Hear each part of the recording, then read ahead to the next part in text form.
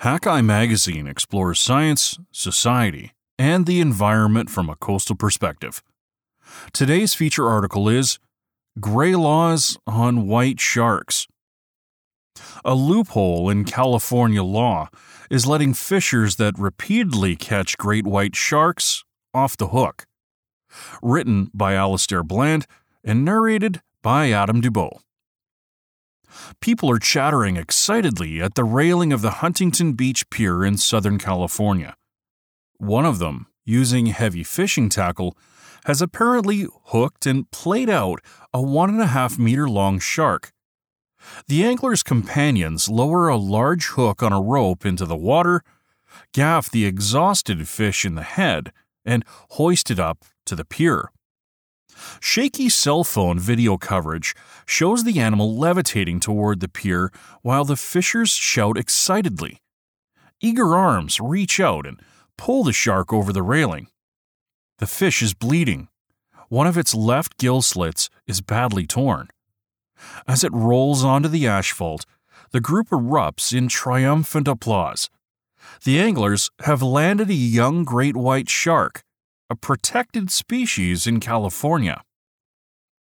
As the group celebrates, Spencer Wonder, a shark fishing enthusiast, is seen quickly kneeling beside the fish and attempting to unhook it.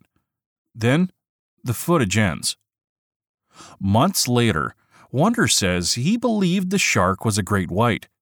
Others in the group, he recalls, insisted it was a mako, a species anglers can legally catch and keep in California. I was totally against gaffing it, Wonder says. Fishers use a gaff, a large hook on the end of a pole or rope, to help land a fish. But gaffing a fish can be lethal for the animal, and anglers tend to avoid the tactic if they intend to put the fish back alive. The fishers could have, and certainly should have, cut the line to free the shark. Instead, they brought it onto the pier. The crew of anglers briefly tussled with the shark and posed for photos before dropping it back into the water. Wonder says he feared the shark would die from the gaff wound. He says he was as afraid of the legal consequences of killing the great white as he was that they'd seriously hurt the animal.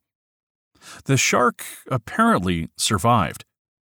A photo on Wonder's Instagram shows an unidentified angler in the surf wrestling with what seems to be the same fish, recognizable by its markings and the healing wound. The caption in the margin says the recapture occurred a few weeks later. The Huntington Beach Pier event in 2017 drew media attention because it was caught on video. But it was hardly an anomaly. Over the past few years, anglers fishing from piers and beaches in Southern California have caught and usually released great white sharks on scores of occasions. Now, critics are blowing the whistle on anglers they feel are breaking the law. State regulations say that catching a white shark is illegal. Specifically, the rules state that barring a very specific exemption for research purposes, a white shark may not be taken. The document defines take as hunt, pursue, catch, capture, or kill, or attempting to do so. Taking a great white is a misdemeanor, and those found guilty face a fine or jail time. Despite the way the law is phrased, wardens with the California Department of Fish and Wildlife, or CDFW, the state agency that regulates fishing and hunting, seem compelled to prove that a captured white shark was killed or that the angler had intentionally hooked the animal. Essentially, says Jordan Traverso, Deputy Director of Communications for the California Department of Fish and Wildlife, if the catch is incidental to legal sport fishing activity and the shark is immediately released, then we would likely not see it as a violation, adding that other facts at hand could change that. This interpretation has created a regulatory gray area in which a person may repeatedly catch and release white sharks without consequences. Chris Lowe, a biologist and director of the Shark Lab at California State University, Long Beach, is frustrated that anglers are managing to squeeze through loopholes in a law that he calls toothless. He thinks some anglers are deliberately targeting great whites and have learned that officials are powerless to stop them if they simply release the fish and claim they were targeting other species. This whole concept of deliberately targeting is really hard to prove, he says. As long as they throw it back, the state goes, well, we can't prosecute that. Mike Stefanik, the California Department of Fish and Wildlife's Marine Enforcement District Assistant Chief, agrees that the language regulating the take of fish and other animals isn't necessarily clear. There are always areas of the law that tend to be gray, he says, adding that without statements from witnesses or statements from other participants, proving that an angler was fishing specifically for great whites is very difficult.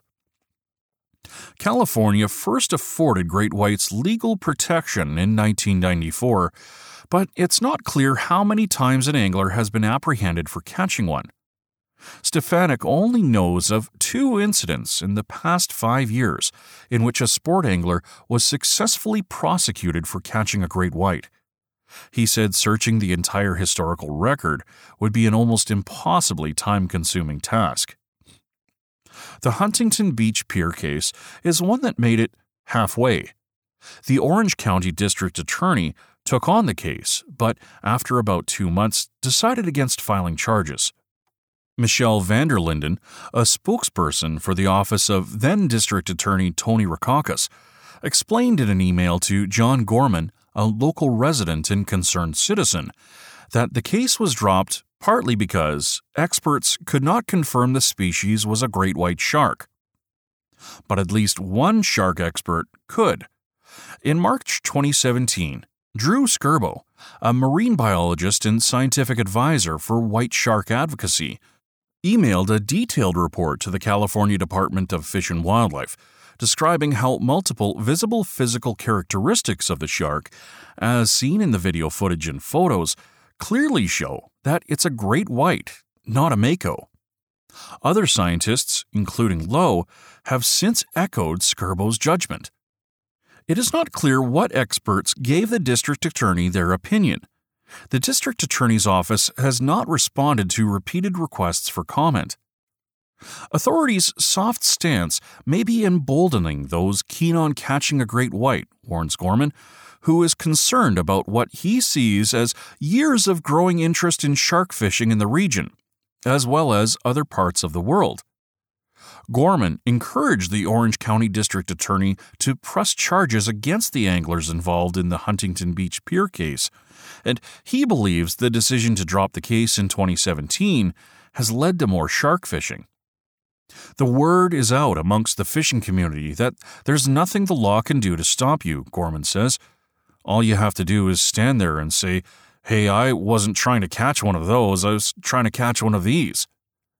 That's more or less what Wonder says when he catches a great white, which happens all the time. No one knows for certain how many white sharks live off California, though many researchers believe their population is growing. Estimates for the entire Northeast Pacific range from the low 300s to about 3,000. But starting around 2015, the year that an El Niño caused significant warming of California's coastal waters, juvenile and adolescent white sharks changed their migratory behavior. They stopped swimming to Mexico in the winter and started hanging off California year-round. Since this increased presence of white sharks began, Wonder has caught and released dozens of the animals. We stopped counting at 67, but that was a long time ago, he says. We've tried to avoid them. Great whites cruise the same beaches as the shark species Wonder says he prefers to catch, like threshers, soup fins, and seven gills. As a result, he says, it's almost impossible for him and his companions not to catch them. On some mornings, he and his fishing companions have hooked more than 10 great whites before 9 a.m., though now, he says, they've taken to changing locations if they catch more than one. As a businessman, Wonder has benefited from catching so many great whites. He owns a company, Terra Firma Tackle, that sells shark fishing gear, including leaders, hooks connected to long lengths of bite-resistant wire suitable for landing very large sharks. Wonder says each photo of a great white that he posts to Instagram is a sale. On August 17, 2017, Wonder posted a comment on one such photo in which he called the catch of a particularly large great white a milestone. More recently, in a post from December, he said a mid-sized great white was in the top 10 for sure, but still a long way from crushing my personal best from 2 years ago. Wonder denies that this language suggests an intent to catch great whites. He says he appreciates his interactions with the fish, but insists any great white he hooks is an incidental catch. He even describes the sharks as bait-stealing nuisance fish that disrupt outings geared towards smaller, legal game species. Wonder fishes using big game rods and reels, fighting harnesses, and heavy wire leaders. To Gorman and other critics, that grade of gear is clearly overkill for the species Wonder says he's targeting. They see this big game tackle as evidence Wonder is trying to catch great whites and say it's implausible that he is catching every one of the protected animals by accident. Gorman says there is absolutely no doubt in his mind that fishers are targeting great whites. Specifically, when particular individuals repeatedly keep catching them, repeatedly keep fishing in the same exact hotspots, they continue to show up with all of the gear that is absolutely necessary, not just for catching, but also for releasing these animals. If they are in fact targeting other species, how is that they continue to catch great whites? Lowe says the repetitive nature of the events, combined with anglers' use of such heavy gear, makes it obvious what they are trying to catch. Wonder is certainly not the only angler catching great whites off California's beaches and piers. Others, however, might not be as quick to get the shark back in the water. Last year, British documentary filmmaker Jason Perryman visited Southern California to interview shark anglers for an upcoming project about human interactions with great whites. Perryman spoke at length with one fisherman who described catching a great white from a beach. The shark repeatedly went belly up in the surf. The angler held the animal in the water, allowing it to process oxygen and recover for more than 20 minutes before it could swim away. Perryman suggests anglers are releasing great whites too exhausted to swim. Lowe, too, suspects the worst for some great whites. Sharks are being killed, there's no doubt. In the rare case where there is a successful prosecution, the punishment, shark advocates say, hardly matches the crime. In January, a series of photos was posted to Facebook showing a group of anglers posing with a bloodied and dead great white. Prosecution followed, and in April 2019, 21-year-old Bodie D. Roberts received a $250 fine and 3 years of probation. In 2016, 25-year-old Joshua Ramsey Carr was sentenced to a year of probation and ordered to serve 60 hours of community service for the illegal take of a white shark. He also received a $500 fine. That's the price of a fishing trip, says Sean Van Someren, founder of the Pelagic Shark Research Foundation in Santa Cruz, California. The fine for killing one needs to be higher.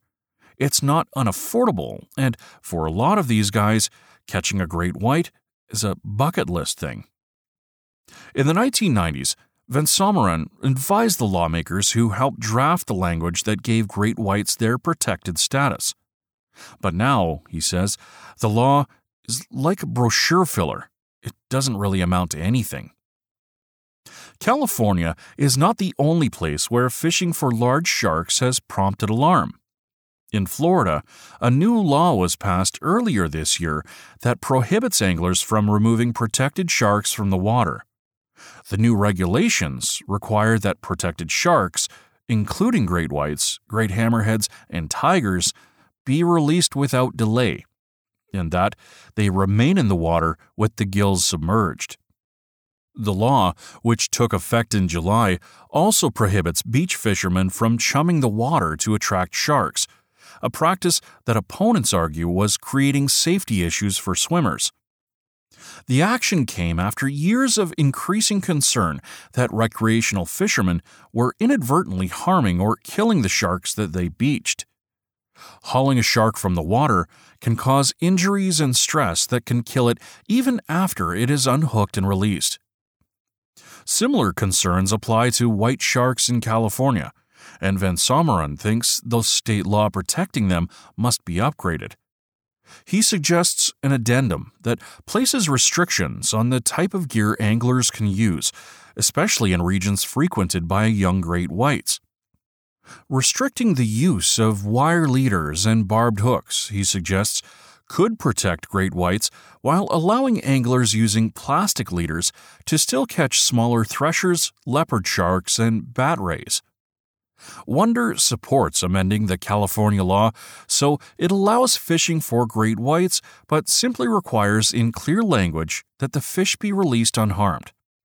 Stefanik declined to comment on hypothetical changes to California's Fish and Game Code, though he says the public is welcome to formally propose amendments to fishing regulations by submitting them in writing to the California Fish and Game Commission.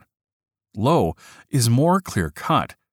There are going to have to be some changes to the law if the true intent is to try to treat great whites as a prohibited species, Lowe says.